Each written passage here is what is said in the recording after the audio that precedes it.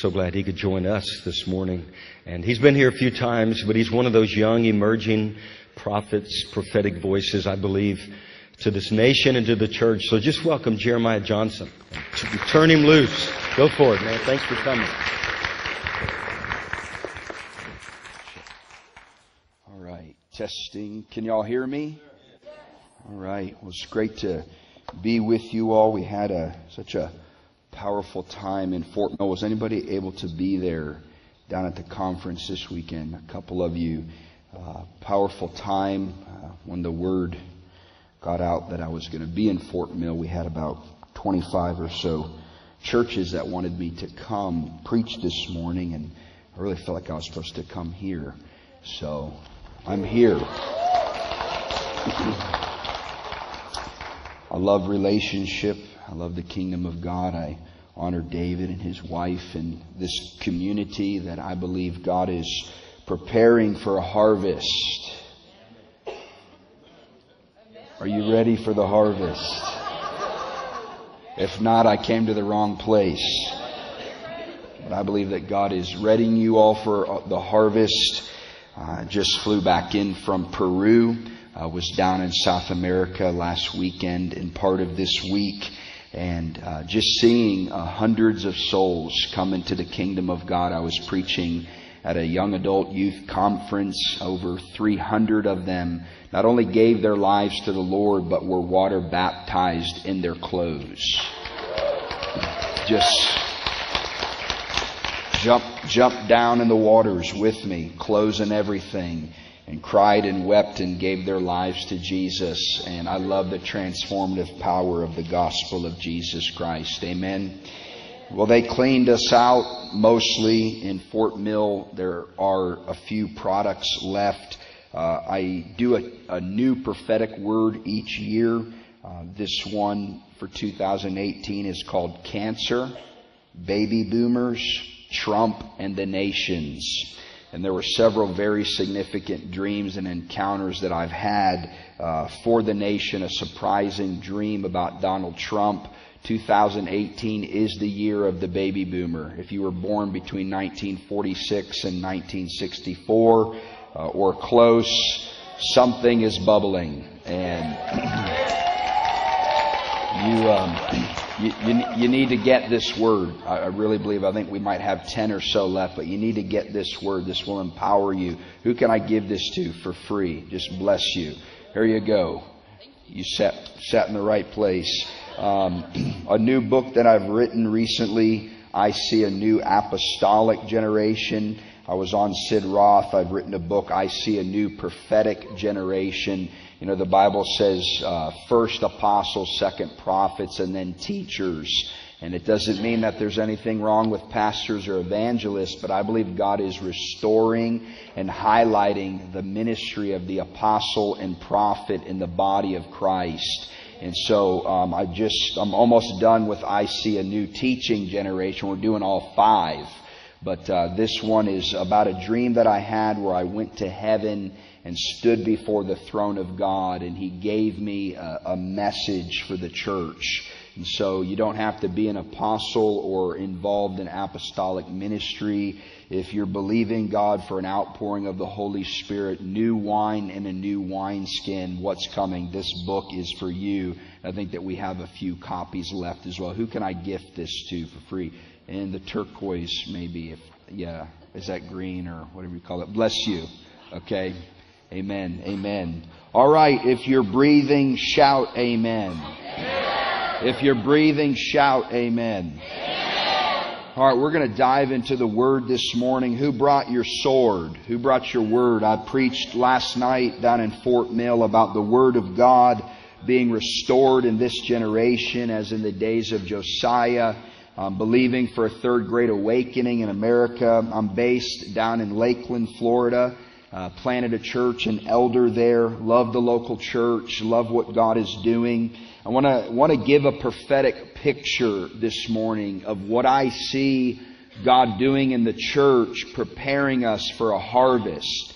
Many of us know that a harvest as big as some have said 1 billion souls.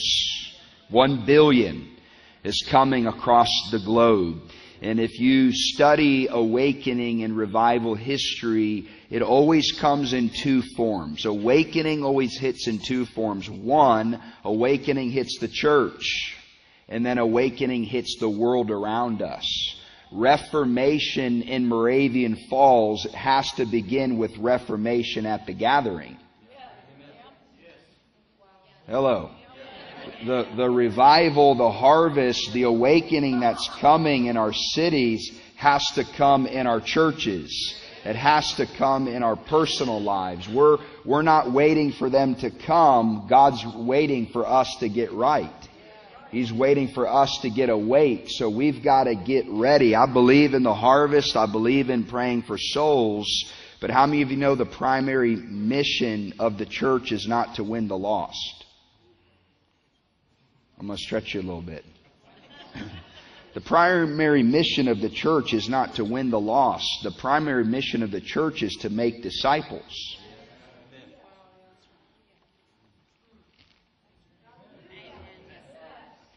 Don't get me wrong. I'm all about winning souls. I'm all about the harvest. But what are you going to do when they come in here?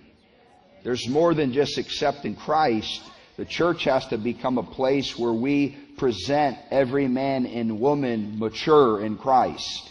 That's the calling of the church, is to, through preaching and teaching and discipleship, mature us to the place where we're presented before God on that great day, mature in Him. So we got to raise up the evangelists. We've got to raise up the soul winners out there. But in here, we're discipling. We're going deeper in God. We're encountering Jesus. So a harvest is coming. Can you say harvest? It's coming. You can count on it. There's going to be an outpouring of the Holy Spirit in these last days. But it's important that we, as the church, get ready for the harvest. Can you say ready? Ready. That's my prayer this morning. Lord, would you make whoever's here ready? God, would you prepare our hearts? Would you give us grace to deal with our junk? There's a lot of junk that's coming. A lot of messed up people, a lot of dysfunction, drunks, drug addicts, fornicators, adulterers. I mean, there's all sorts of stuff that's coming, but how can we deliver people if we don't get delivered? All right, now, I've been given a prophecy. Here's the prophecy. The fear of the Lord is about to drive young people back to the church. Amen. That's good. But here's the second part. If the folks that are coming don't find a family, they'll come in the church and leave. There's a harvest coming. But if they don't find a family, if they don't find moms and dads, if they don't find brothers and sisters, if they don't find healthy and whole people ready, we won't be able to help them. So we're living in a critical hour. We're living in an important hour where I believe that you're here this morning because we have to look internally. This is not the most seeker-sensitive message. This is kind of a, let's deal with our junk this morning. Let's deal with some things that happened in our childhood. Let's get free this morning so that we can prepare for the harvest. Let's have awakening in the church so that we can be ready for the awakening that's coming to these hills. Amen? God's more interested in changing us than using us.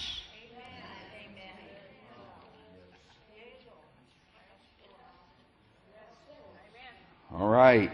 Let's pray. Will you grab the hand of the person next to you? Father, thank you for this gathering. Thank you for bringing us here together as a family of believers. And God, I'm so excited. I'm grateful for the harvest of souls that's coming. Thank you for the young people, the old people that are on the verge of an encounter that will change their life forever.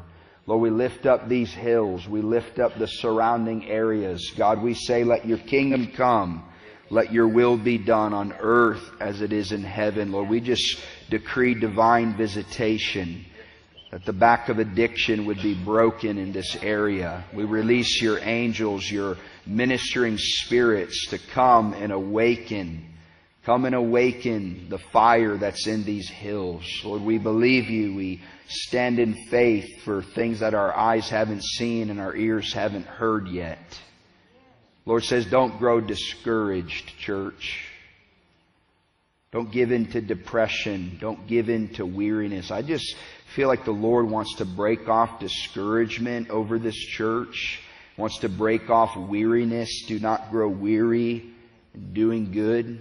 For at the proper time there will be a harvest. There will be fruit. I just speak strength to this house. I speak encouragement over the gathering. I speak comfort over the gathering to fulfill the mission. Lord, I thank you in this house. They're not only making a difference in these hills, they're making a difference in the nations of the earth. We thank you for the harvest that's coming, not only in these hills, but in the nations of the earth. Lord, we fix our eyes upon you. Lord, open up our hearts to hear the preaching of your word. Thank you that you love us too much to leave us the way that you found us. Thank you for your love this morning, Father. In Jesus' name, amen. If you have your Bible, your sword, would you turn to Genesis chapter 3? We're going to begin in the beginning. I think it's important. The title of this morning's message is called Overcoming Shame Through the Blood of Jesus. Overcoming shame through the blood of Jesus. As I have been talking with the Lord and asking Him, what are some issues, what are some areas that we need to deal with, that we need to address as the church, as believers, before this harvest is coming. God has been talking to me quite a bit about shame. In fact, I'm going to be bold and say that I believe that the power of shame is at work in our churches. The power of shame is at work amongst believers, hindering what God is ultimately after. This thing called intimacy. Intimacy. You were born for intimacy. You were born for connection with God. I always cringe in the ministry world when people say I was born to preach. I was born to lead worship. I was born to play baseball. I was born, saints, what we were born for, especially in the ministry world, God help us, has nothing to do with a platform. You weren't born to preach. You were born to connect with God.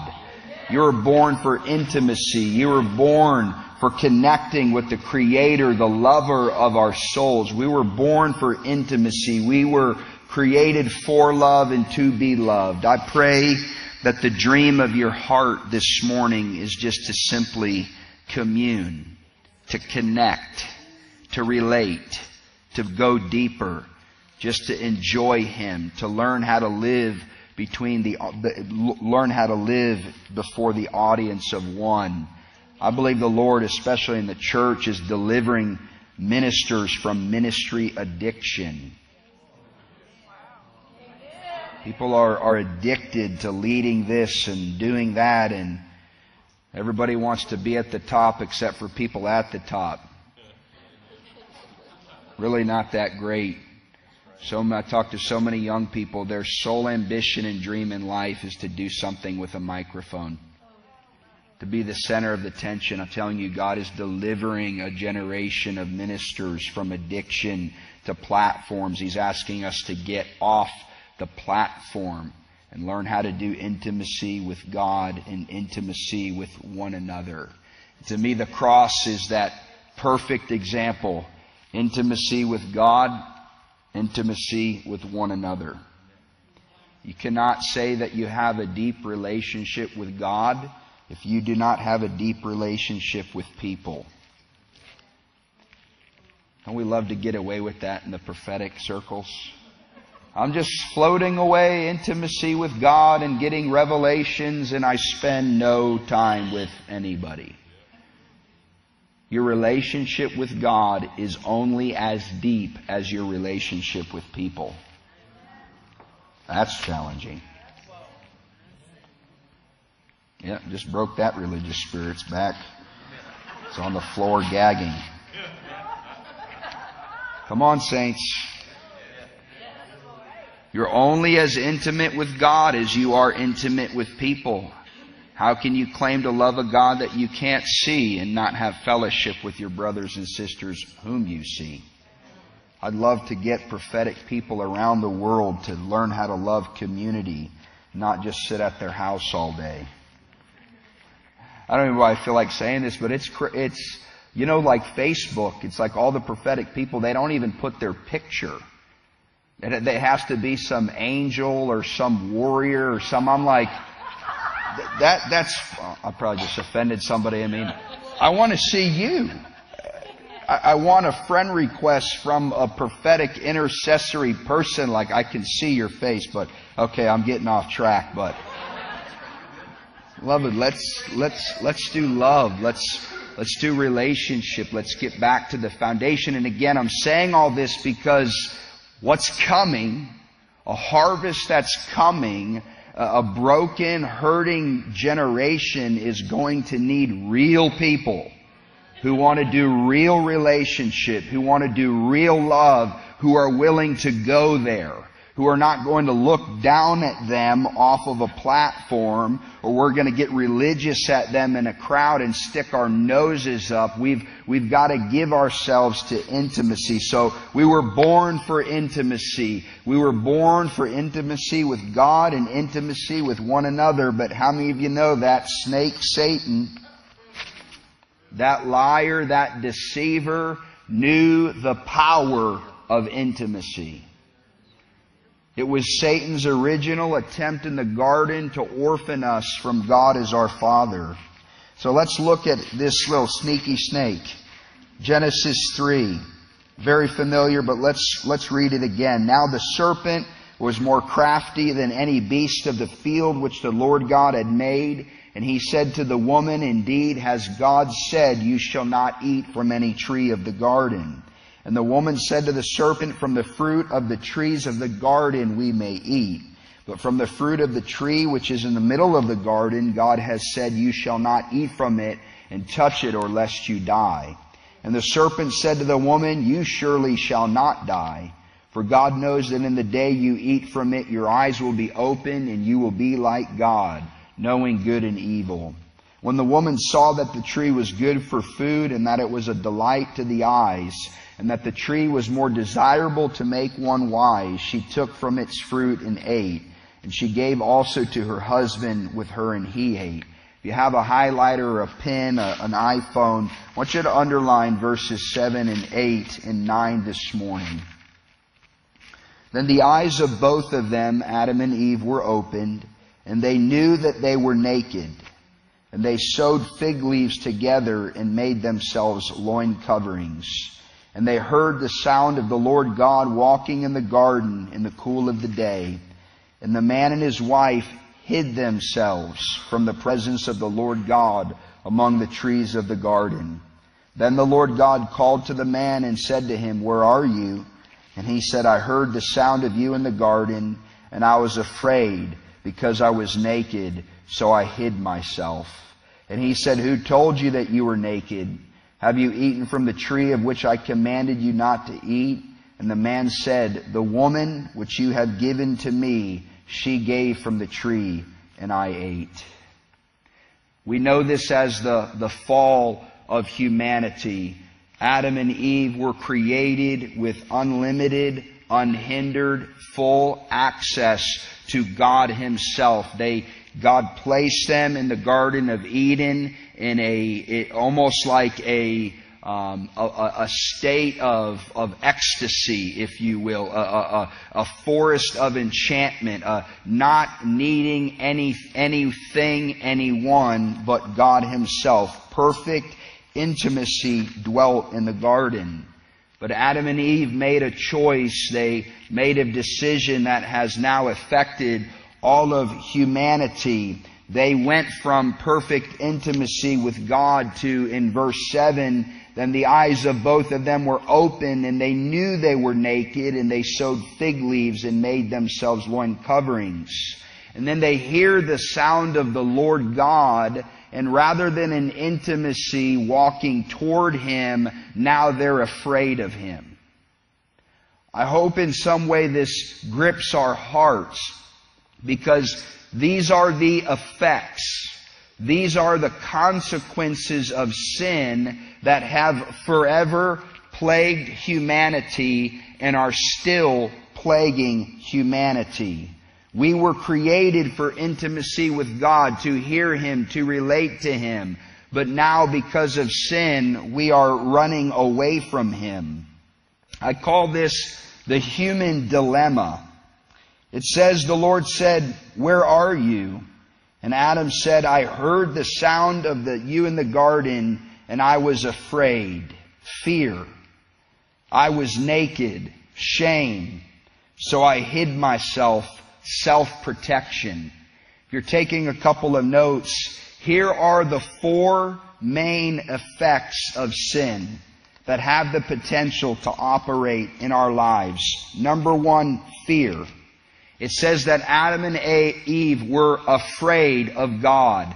Fear entered the human race in the Garden of Eden. Fear is a consequence. It is an effect of our sinfulness. Because I was naked, shame entered humanity in the Garden of Eden. What is shame? Shame is the fear of being exposed. Shame is what fuels our compulsive commitment to hiddenness. So I hid myself. Number 3 is self-protection. Do you know that you and I are master self-protectors? Fear entered in, shame entered in, and then self-protection entered in. We are masters at masking who we really are. We have walls and we have arms up, and the religious world is so good at self-protecting. How do I know that? We love to rationalize. We love to spiritualize. We love to minimize. I have come up with over 100 ways that we as humanity self-protect away from intimacy. If you've ever been in those dating and that love relationship, here's the thing. If they really know who I really am, will they still love me? I counseled a couple of months ago. They'd been married 45 years. Having some issues, came in to see me for counseling, and we began to talk about their marriage and their life together 45 years, and it was apparent to me that there was a lot of shame going on in their marriage. And I looked at the woman and I said, "Ma'am, after 40-something years of marriage, what percentage would you say that you really know of your husband?" She looked down, she started to cry. She said, "Maybe 25%. See, we assume just because someone's been married so long, just because we've known somebody, that we really know the depths of them. See, this word intimacy, it's into me you see. Intimacy. Into me you see. I'm not talking about superficiality. I'm not talking about shallowness. How are you? I'm good. I love Jesus. Goodbye. See, this harvest that's coming, they are about to come bruised and broken and hurting and crushed. And they're going to literally come in and start the vomit. I mean, they're going to tell about their life, their story. And what are we going to do? So you can, I know shallow people when I see them because they give shallow answers. But aren't we good at this in the religious world? Our marriage is a wreck. We're hurting. We're broken. Sunday morning, all right, put on your Sunday best. Act like everything's fine. Act like you've been delivered. Act like you've been set free and you just watched porn the night before. See, Jeremiah, not me, Jeremiah, the prophet of old, he brought this charge against Israel. And I believe that if there was ever a prophetic word for the church in this hour, here's the word of the Lord. Jeremiah said this, "You are addressing the wounds of my people superficially. You are saying peace, peace when there is no peace." Maybe it's just because I shepherd people. Maybe it's because I preach in 35 churches and conferences a year. But beloved, I'm telling you, the body of our Lord is broken. I know we'd like to believe we're farther along than we really are. I know we like to believe that everybody can just come down to the altar and get delivered in 3 seconds and get slain in the Spirit and feel the goosebumps and, oh, glory, hallelujah. I believe in instant deliverance. I believe in the power of God. I believe in the cross. But you know, for a generation that's coming, our good church services aren't going to be enough. I mean, there's some people in this room right now. You've been sitting on some stuff for 40 years. The power of shame has been so active in your life, you've not told anyone that you were molested at 8. All effects of our sinfulness, intimacy.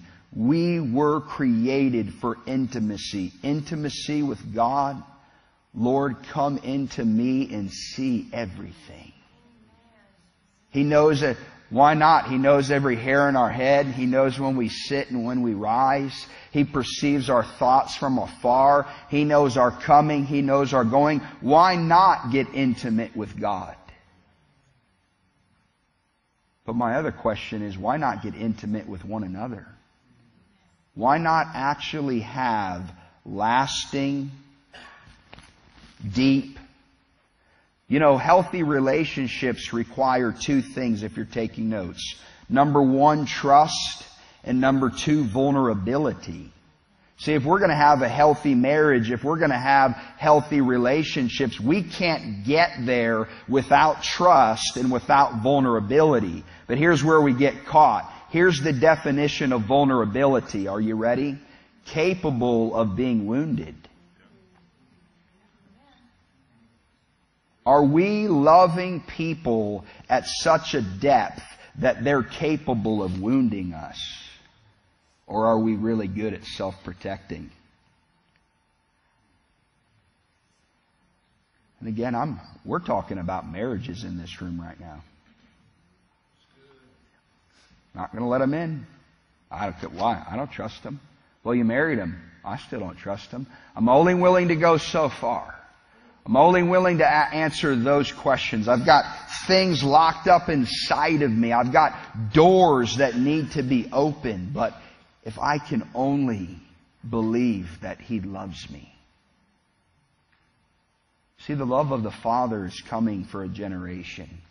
An intimate love that will set us free from all our pain, all our bitterness, all our unforgiveness. And as it flows through us, it's going to begin to flow out from around us. But church, I want to encourage you, the superficial, the dysfunctional. You know, the definition of dysfunction is this: something happens and you act like it never happened. It's about 9 out of 10 marriages I see. Something happens. There's a blow up. There's a problem. There's a disagreement. Just act like that didn't happen and the dysfunction, it piles up and it piles up to all of a sudden we've got a massive problem on our hands. Why? Because too much shame, too much fear, too much self-protection. So there's this real dilemma in the garden. I'm trying to bring some understanding to humanity. And then here in verse 12, where am I at here? I fell off the map. Number 4, so we've got fear, we've got shame, We've got self-protection, and here comes contempt. Oh yeah, we love to blame. Look at Adam. Look at this guy. The man said, the woman, watch him, watch him. Oh, he's good, and so are you. Here it comes. The woman, one, that you, two. He just contempted the woman, and he contempted God. The woman that you gave me made me eat it. Commit a sin. It was their fault. I'm a victim. I'm a byproduct of my parents. And ultimately, saints, I believe all anger is directed toward God.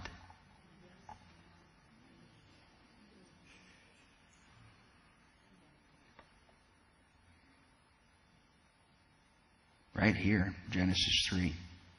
The effects of sinfulness that have been swimming their way through the course of the veins of humanity. Trying to paint a picture. Hope you're still hanging with me. Trying to paint a picture of the depravity of humanity. Of the human dilemma. Of the plague that faces every single person that's born. It doesn't matter American, Australian. I mean, this is global. This is universal. This is every single person, whether they think that they know it or not. Why are people doing drugs? Why are they drinking? Why are they having sex? Why are they addicted to bowling? Why are they addicted to hunting? Why are they addicted to? It all goes back to they're looking for intimacy. They're just looking for love, and they're trying to get it in all the wrong places. I one time defined sin as an illegitimate attempt to meet a legitimate need. Sin is an illegitimate attempt to meet a legitimate need. A harvest is coming. A broken, dying world lives around us. They're seeking legitimate things, but getting them illegitimately.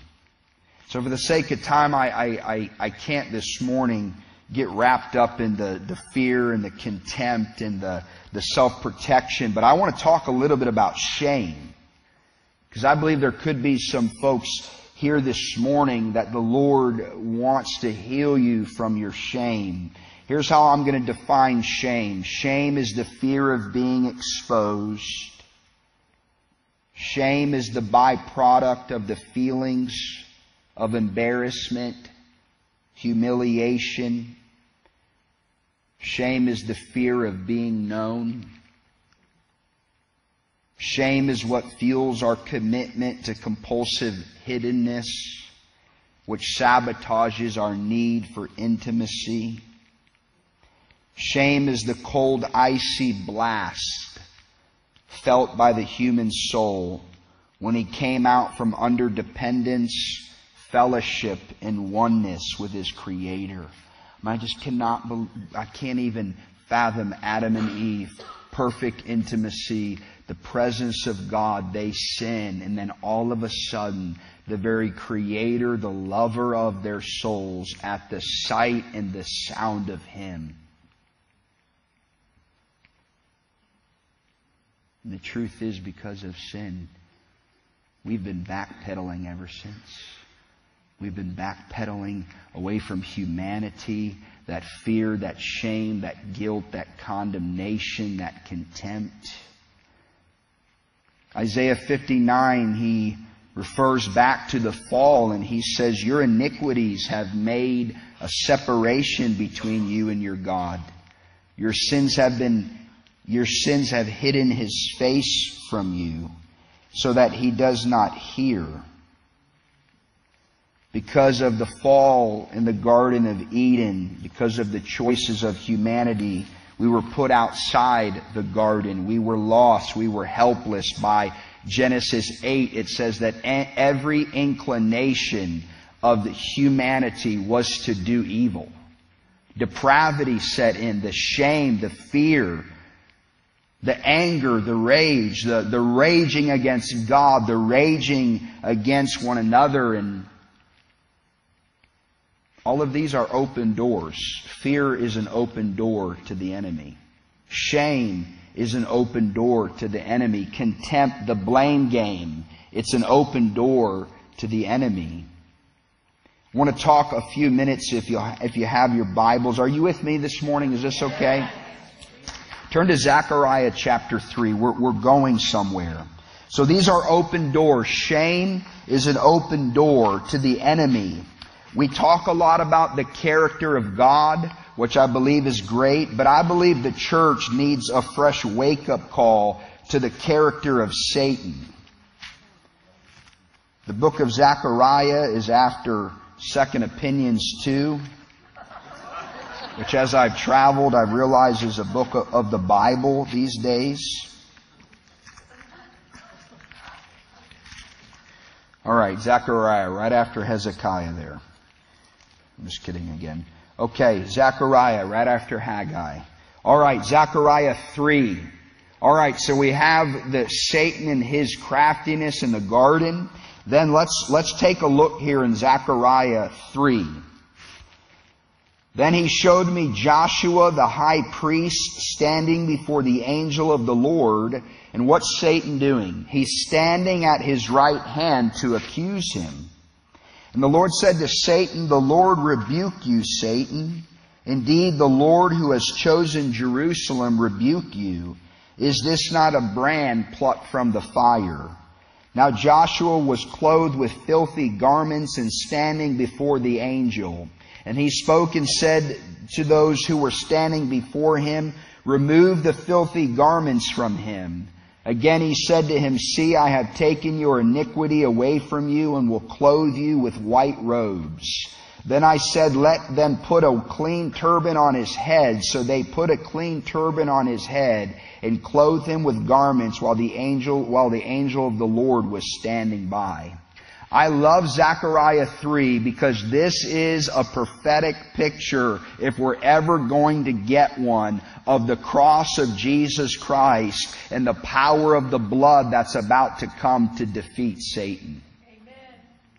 So we have the fall in the garden. We've talked about the effects of our sinfulness. We're talking about shame. We're talking about what happens when we commit sins. And saints, we're not only talking about sins that we've committed, we're talking about sins that have been committed against us. Because the power of shame, when it comes to our lives, it keeps us quiet.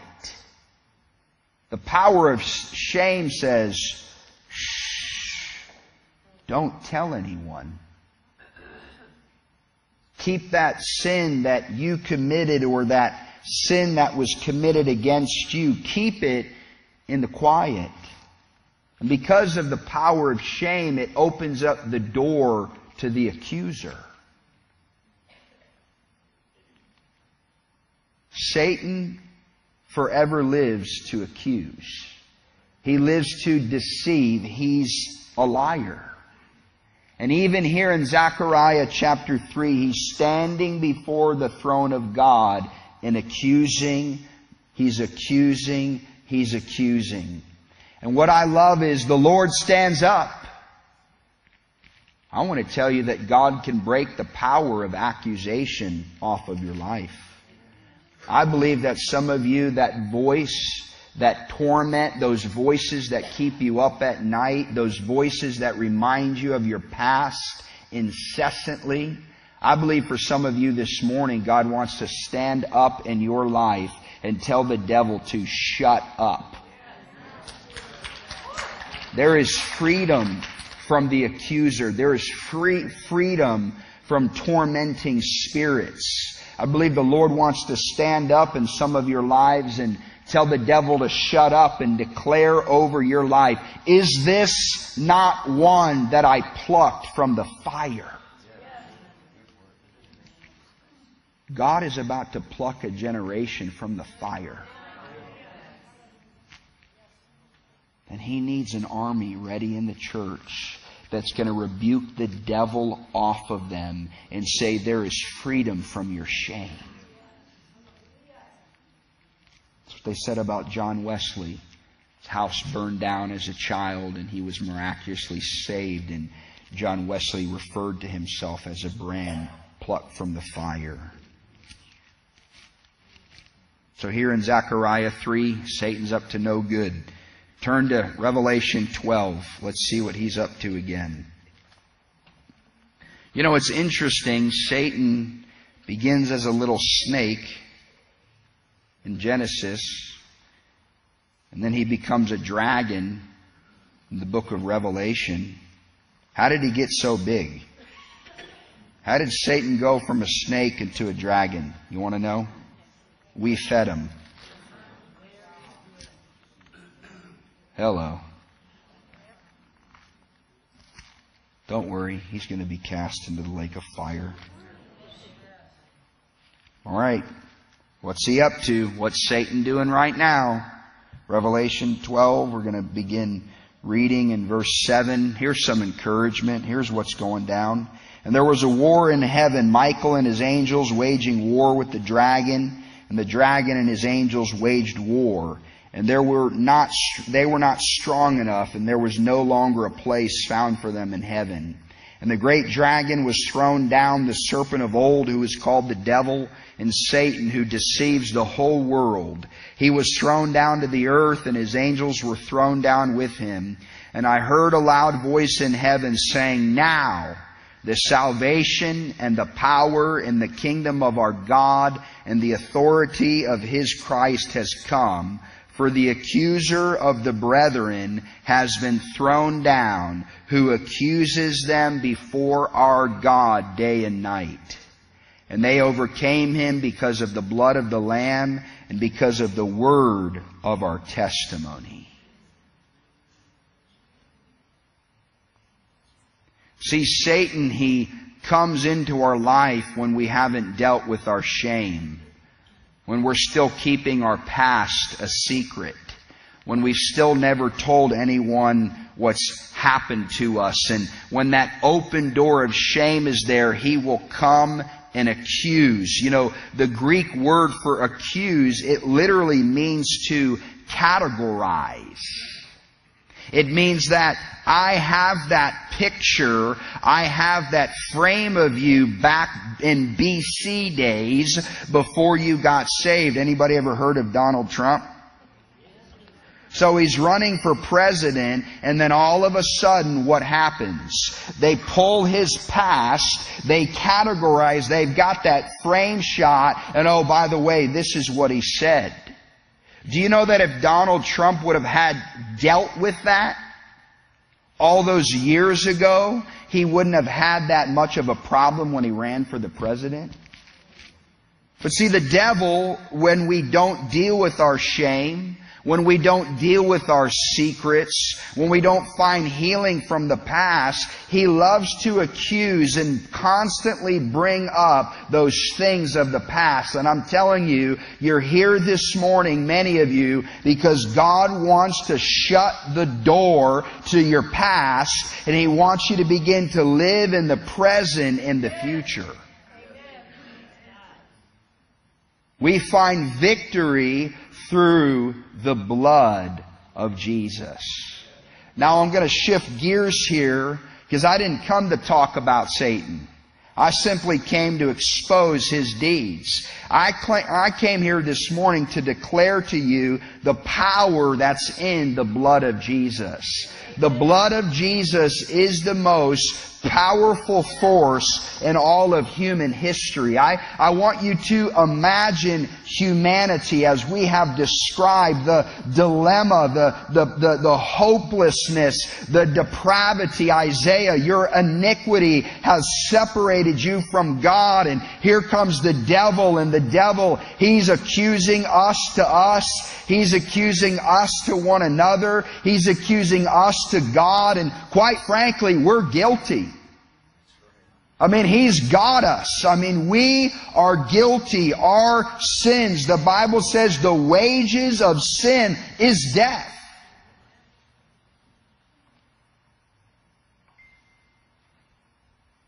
But then Jesus steps on the scene. Ever heard of Him? I mean, I want you to picture a courtroom. I want you to picture you and I on trial. I mean, the list stacked up against us is unfathomable. I mean, we don't have 27 felonies. We got 27 billion felonies. I mean, since the time we were young. I've got a 2-year-old. You know, you don't have to teach a 2-year-old to say no. Called the sin nature. Grandma says, "Oh, they're little angels." I said, "Yeah, kind of, not really. They need deliverance." It's great. You should try it if you have a little kid and they ever throw a fit in a grocery store. I just start acting like I'm doing an exorcism. Come out of them right now in the name of Jesus. They'll quit their tantrum real quick. Sorry, I'm trying to have some humor in this serious morning here. You're like, "Man, I just came for church, brother. Just tell me God loves me and I'll go back." There's more. There's more. So we're in a courtroom, and it's stacked up against us, and we are guilty. The judge is the Father. I mean, He's looking, and then all of a sudden, the Son of God, the one from everlasting to everlasting, the spotless Lamb of God, who came in the form of a man, who walked the earth, who was tempted just like you and I, but was found to be without sin, spot, or blemish. We're desperate. We're hopeless. We're scared in that moment. We're full of the shame and the fear and the contempt and the self-protection. And Jesus, He grabs the Father's gavel and He slams it down. And He says, "Not guilty."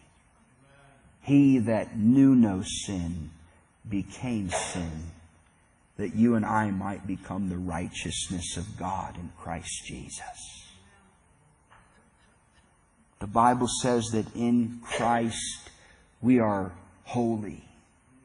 We are without blemish. We are free from accusation. But see, saints, it's just not about believing it. It's about applying it to your life. It's about applying the power of the blood, the work of the cross at Calvary. See, it's interesting to me the contrast between the work of Satan, the accuser. To me, it says he stands day and night. So what I began saying is Satan runs a 24/7 accusation room. I mean, it's always open. The door's always open. Accusation, deception, lies. I mean, he forever lives to accuse. But then there's Jesus. Then there's the power of the blood of Jesus. You know, it's interesting in the garden, the presence of God. Remember, we were born for intimacy. We were born for connection. We were born to have nothing, absolutely nothing unlimited, unhindered intimacy. I mean, full access to God. And then we mess up in the power of the crosses. Jesus came to restore what we lost in the garden. I believe He not only came to restore, He came to give us more. We have access right now as New Covenant believers far beyond anyone who ever lived in the Old Testament. They had to sacrifice. They had to do all these things. Just the high priest, one time a year, they tied a bell on his ankle so that if he was struck down, they could pull him out from the presence of God. And yet, you and I, as New Covenant believers, someone starts preaching on the blood of Jesus, and we just say, yeah, it's nice. Forgetting how far we've fallen. Forgetting the debt that we owe Jesus. Lord, let entitlement not grip the church any longer. Saints, we better start remembering where we came from. What we were delivered from, what we were saved from, what He pulled us out of, because there's a harvest that's coming that doesn't need a sleepy, dysfunctional, superficial church. They need a vulnerable, they need a real, they need a raw, they need an intimate, they need moms and dads, they need brothers and sisters who are going to bear their burdens, who are going to hear their stories and say, you know what, I see the shame, I see the fear, I see the self-protection, but I want to tell you there's a man named Jesus who came to save us, who came to deliver us, who came to bring freedom to our lives, and you don't have to hide anymore. You don't have to act fake anymore. Enough with the fake news. I'm done with the fake church.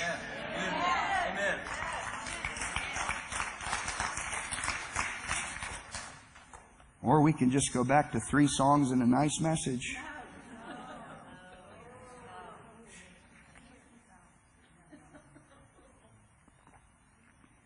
See, a lot of people don't like a guy like me because I'm rocking the boat. Listen, I know it's just easy to have the dysfunctional marriage. It's just easy to just keep going on and just taking it and just going on with life. It's, oh well, pornography, oh well. Just how it is, oh well. God has called us so much higher. So much deeper. He's created us for love. He's created us for intimacy. He wants the fellowship of believers to be a safe place.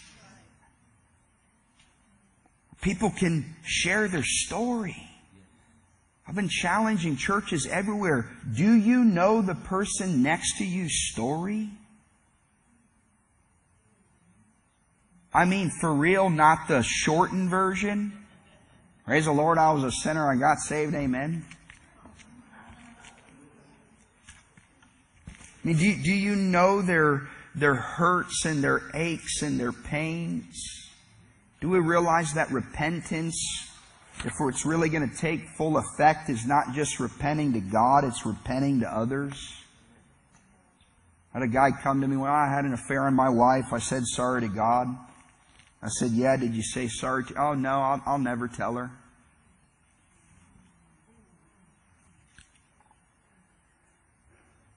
And I've been working this stuff out. I've been doing it in this next generation. All these folks that want to get married. The divorce rates are just as high in the church as they are in the world. You know why? We're too quick to marry people.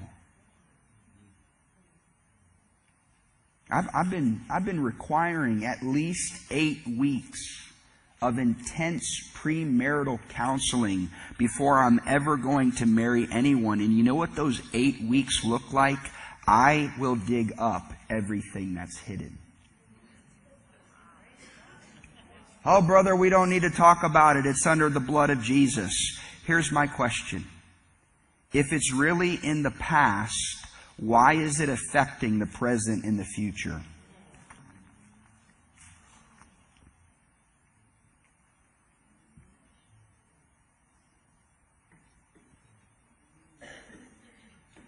The blood of Jesus died for all of this.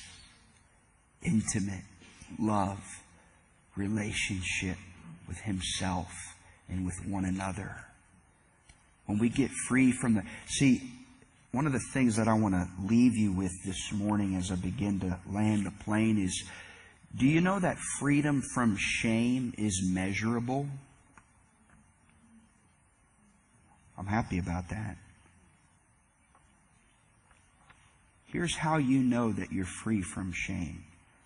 Freedom from shame looks like this. You are able to tell your story of that which once shamed you, shame-free. Freedom from shame is measurable, and that you would be able, if I handed you the mic, you could testify to us that you were molested at 4 years old and you could do it without shame. Amen.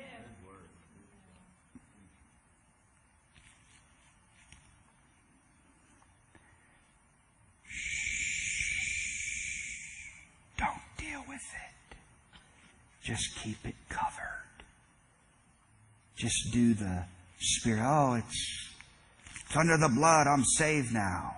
Why is your life a wreck? Amen. I've already dealt with that, brother. Why is your life just in one cycle, after one marriage, after another marriage, one church after another church, one relationship? When is the cycles going to be broken? We don't have to run any longer. We don't have to be afraid any longer, because there's power in the blood of Jesus. We've been given the gift of repentance that reconciles us back into fellowship and intimacy with God. See, Satan, he's telling us to be quiet. And I remember one time I felt like saying this. I was seeking the Lord on this, and He said this to me. He said, whatever you keep quiet, the devil gets glory for. But whatever you speak up about, Jesus gets the glory for. Saints, there are some of you in this room, you are holding keys of breakthrough for a generation. It might be mistakes. It might be failures. It might be things that you've done, but if you're not talking about it, if you're not putting it out there, people can't get free from it. See, if a harvest comes in these hills and there's broken and there's hurting people and they're dying, they're hiding, what would happen if they walked into an environment where there was freedom, where there was transparency, where there was rawness, where there was realness, where there were moms and dads that were willing to operate in a love that covers a multitude of sins?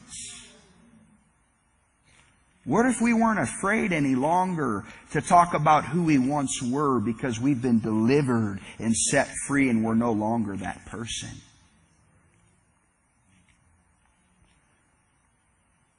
What in your life has happened that you're afraid to tell somebody?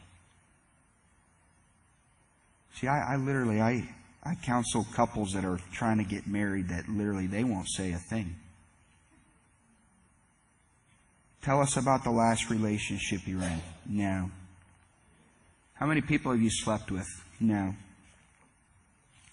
No. Why? The power of shame has come to conceal the past. And if it's really in the past, why is it still affecting the present and the future? I feel an anointing in this room for the power of the blood of Jesus. I feel an anointing in this room to shut the door to the past and call you into begin to living in the present and the future. Now, I can't speak to this, but here's a word of caution. See, Satan is not just an accuser, but he loves to work through you and I. He is the accuser of the brethren and would love to use you to accuse someone of what God has already forgiven them for. Yeah, we're going deeper for a minute. Wives, husbands,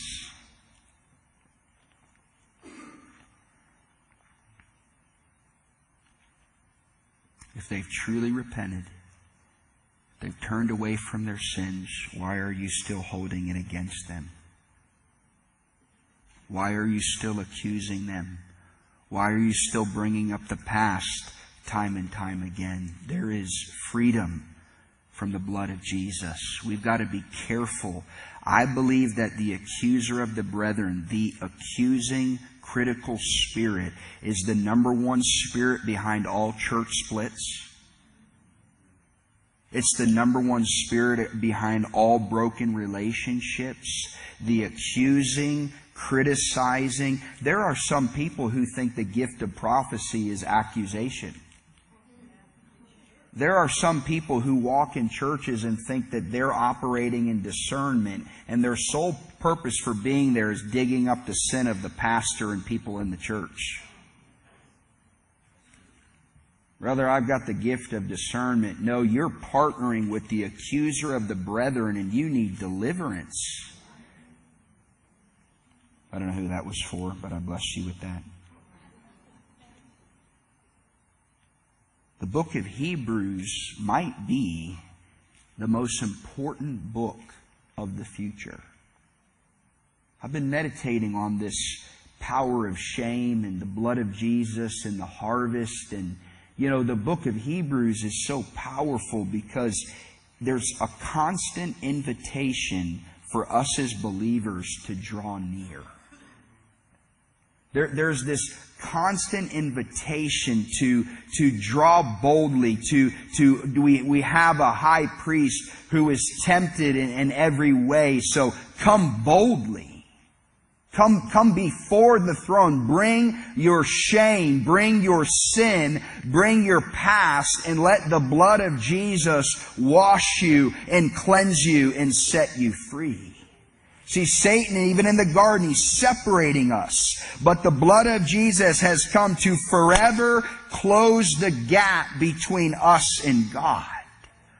And being saved is not just I got saved and now God's put me on the back 40 and I'm going to have to work to get close to God. Listen, beloved, the power of the cross is this. We no longer work for God, we work from God. We're not working to the cross, we're working from the cross.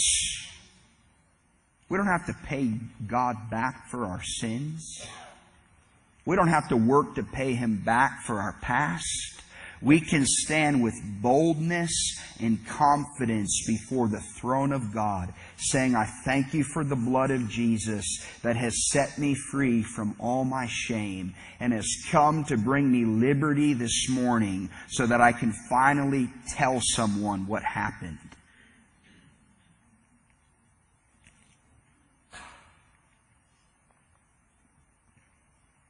And if we don't, here comes the accuser. Here comes the voices. Here comes the torment. Here comes the superficiality. I want to tell you tonight, I believe, or this morning, it's the mercy of God that heals us from our shame. It's part of the new covenant. God says, I will be merciful to their iniquities, and I will remember their sins no more.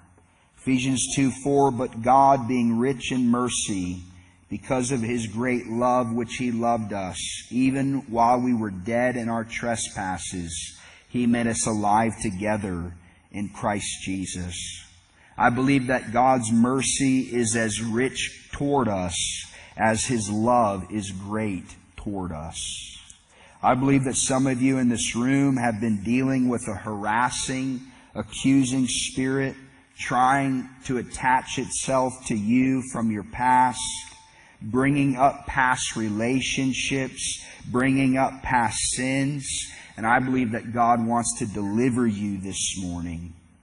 Some of us have been distant from God, using self-protection, and God wants to bring mercy to many of us. I want to lead us this morning through 4 practical ways to find healing from our shame. You're taking notes.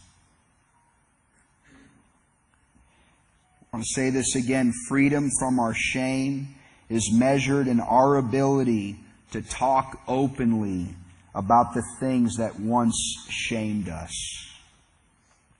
Freedom from shame is measured in our ability to talk openly about the things that once shamed us. You just close your eyes all over this room, and I don't know really anybody here that personally. I don't know your story. I don't know what you've been through. I don't know what's hiding, what's been concealed.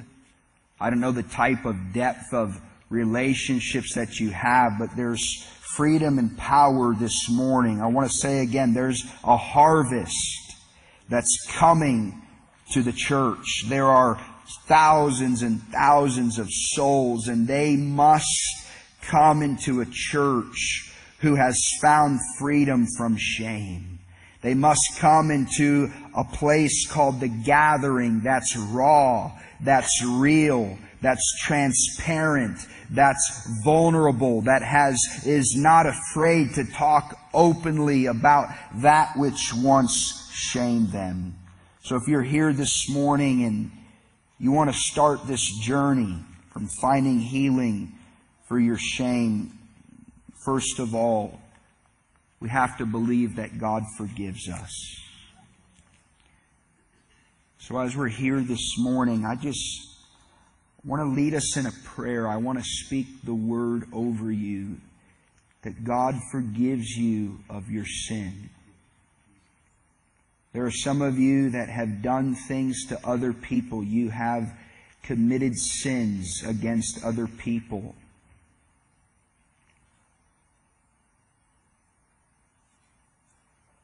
God wants you to know, I forgive you because of my Son. So Lord, all over this room, I just pray for every heart, every mind, that you would bring freedom and forgiveness for any sins that we've committed that are bringing shame to our lives right now. We thank you that the power of the blood of Jesus is here this morning to free us from the past.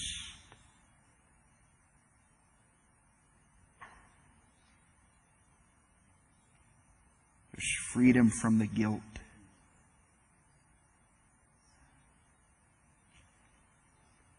I'm hearing the Lord say there are some parents in this room. You have shame right now over the choices of your children.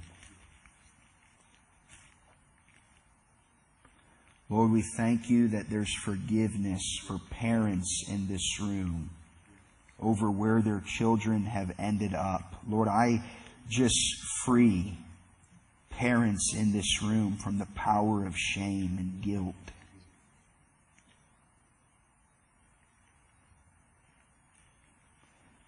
The Lord says that there's freedom.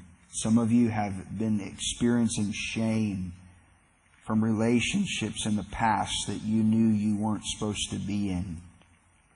God says that there's forgiveness for you.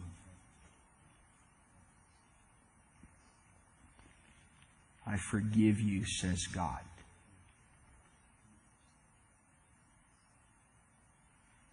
Holy Spirit, would you wash us? Come on, it's okay. This is a safe place. I want to encourage you to be as vulnerable and transparent as you can. Fight that religious spirit that loves to mask and hide and act like everything's okay when it's not. God, we thank you for the power of forgiveness.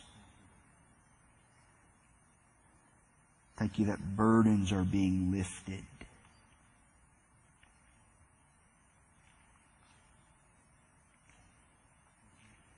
Lord, we thank you that even as you've forgiven us, here's step 2, we forgive others.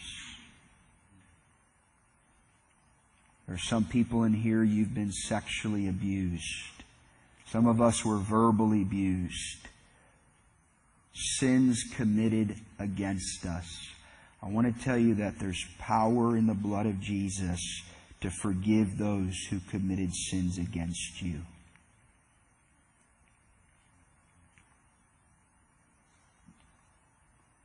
We forgive because He has forgiven us.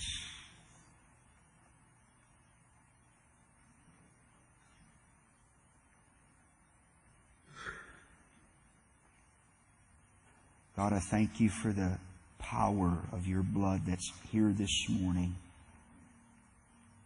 to forgive those who trespassed against us, who violated us, who hurt us. God, we release them to You right now in Jesus' name. Lord, I thank You that there's coming a day when You will make all things right.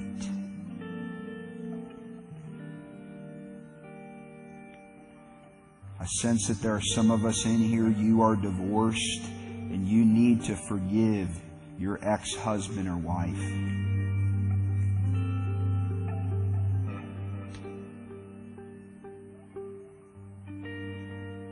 Lord, we say no to bitterness. We say no to unforgiveness. We shut every door to the accuser and the liar right now in Jesus' name. I'm telling you, there's deliverance that's here this morning. God, we thank You that You forgive us. We thank You for the power that we have to forgive others.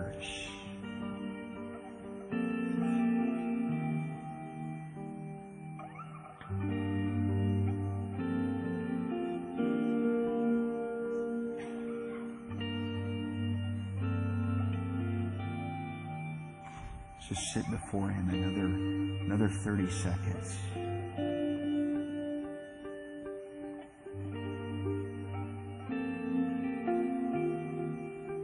I call up what's been stuffed down. I call up what's been forgotten because of the pain and the hurt and the suffering.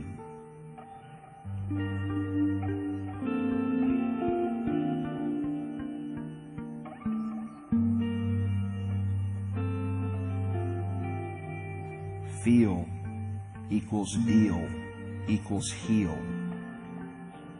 I command numbness to come off you. It's just easier not to feel the pain. It's just easier to act like it never happened. It's just easier to act healed when you're not. There's emotional healing being restored in this place. Come on, what you hide, Satan gets the glory for. You can't get free unless you put it into the light.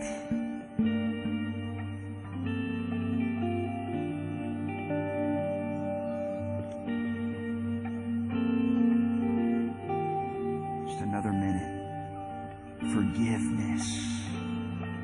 Lord, thank You for forgiving us. That while we were yet sinners, You died for us.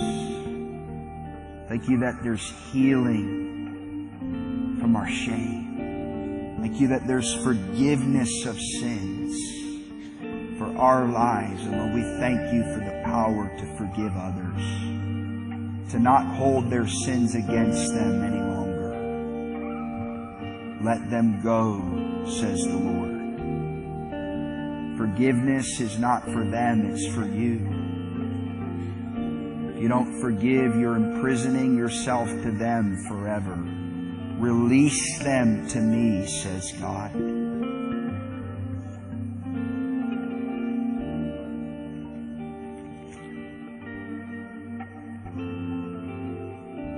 God forgives us. We forgive others. Third and finally, we forgive ourselves. God, I thank you that there's power this morning in forgiving ourselves. It's not your fault.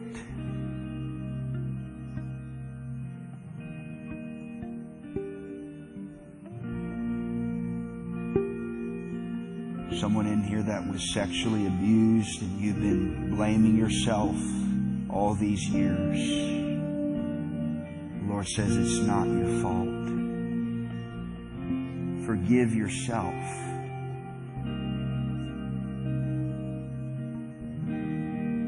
There's someone in here, you've been blaming yourself for the death of someone. God says there's freedom to forgive yourself. You did not cause them to die. They made their own decisions.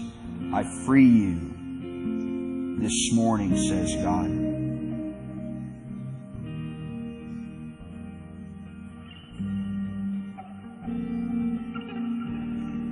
There's power in forgiveness. Forgive yourself. Forgive yourself. If there's anything and anyone, forgive yourself.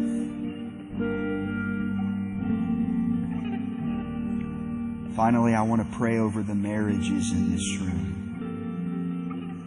I want to pray over the relationships in this room. I want to pray for fresh transparency and vulnerability. I believe that even this week, some of you are going to tell your spouse things that they've never heard and you've never told a soul. Maybe some of you need to meet with Pastor David and talk with him. And there's freedom that comes with confession. You don't have to hide. You don't have to conceal. You don't have to protect.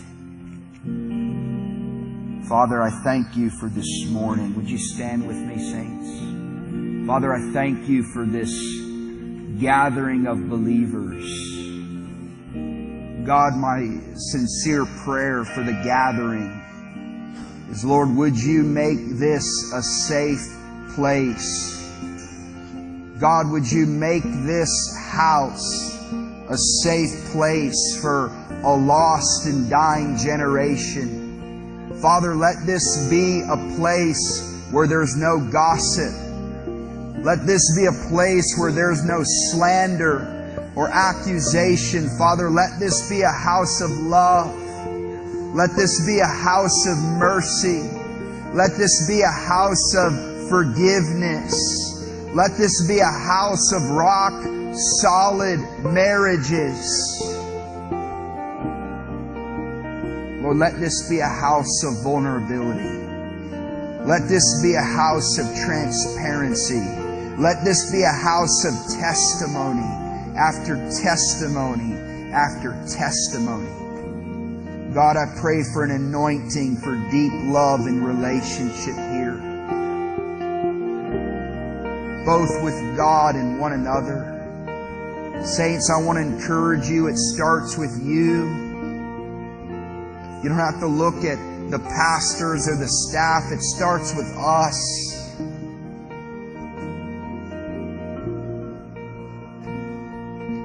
Just take 30 seconds, everyone in your own way. I just want you to thank the Lord for this morning.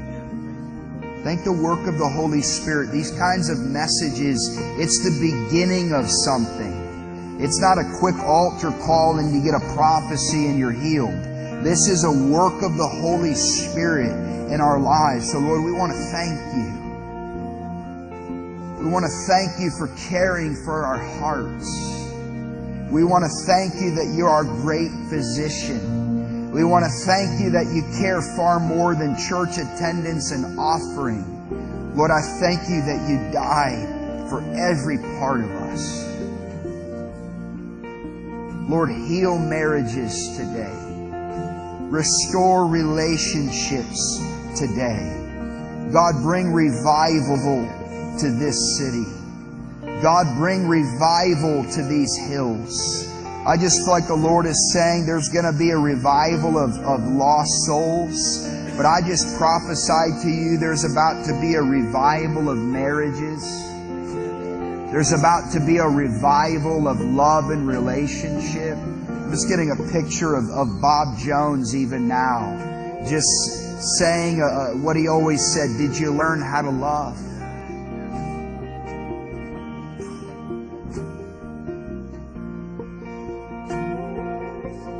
Thank you, Jesus. Thank you, Jesus. Thank you, Jesus. God's working on you. I want to encourage you just to linger, just to let it out, to let God work on you, to massage your heart. But we thank you for the work that you started today. But we thank you for the shepherds after your own heart. Pastor David, I just hear God saying, thank you for being a faithful shepherd to my people. Thank you for caring. Thank you for nurturing. I just hear God saying, I love your caring heart. I've given you the heart of a shepherd. I've called you as a man after my own heart. And I'll send the broken, I'll send the hurting, I'll send the diseased here, and they will find a safe place.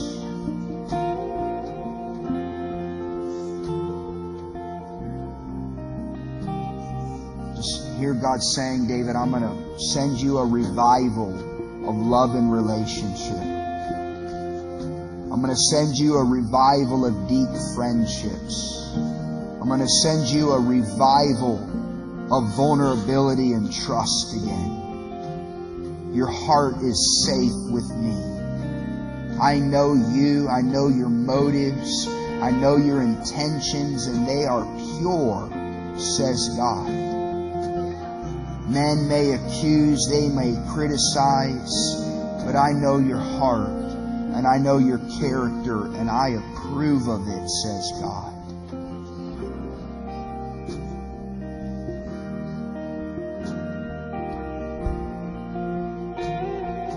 Starting something in this house, says God.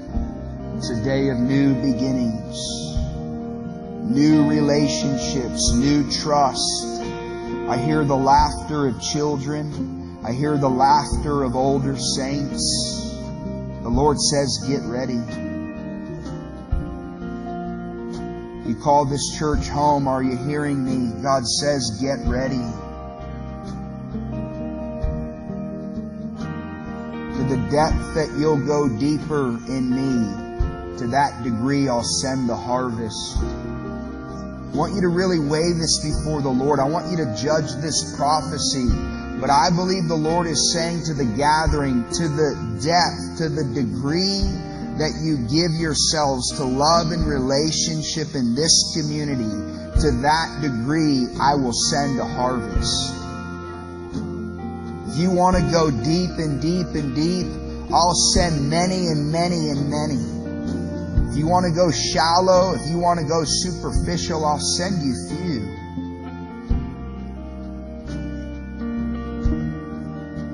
God, we say yes. We say yes. I thank you for this opportunity. I thank you for this house, and I bless them. I thank you for a safe place in the earth for the harvest to come.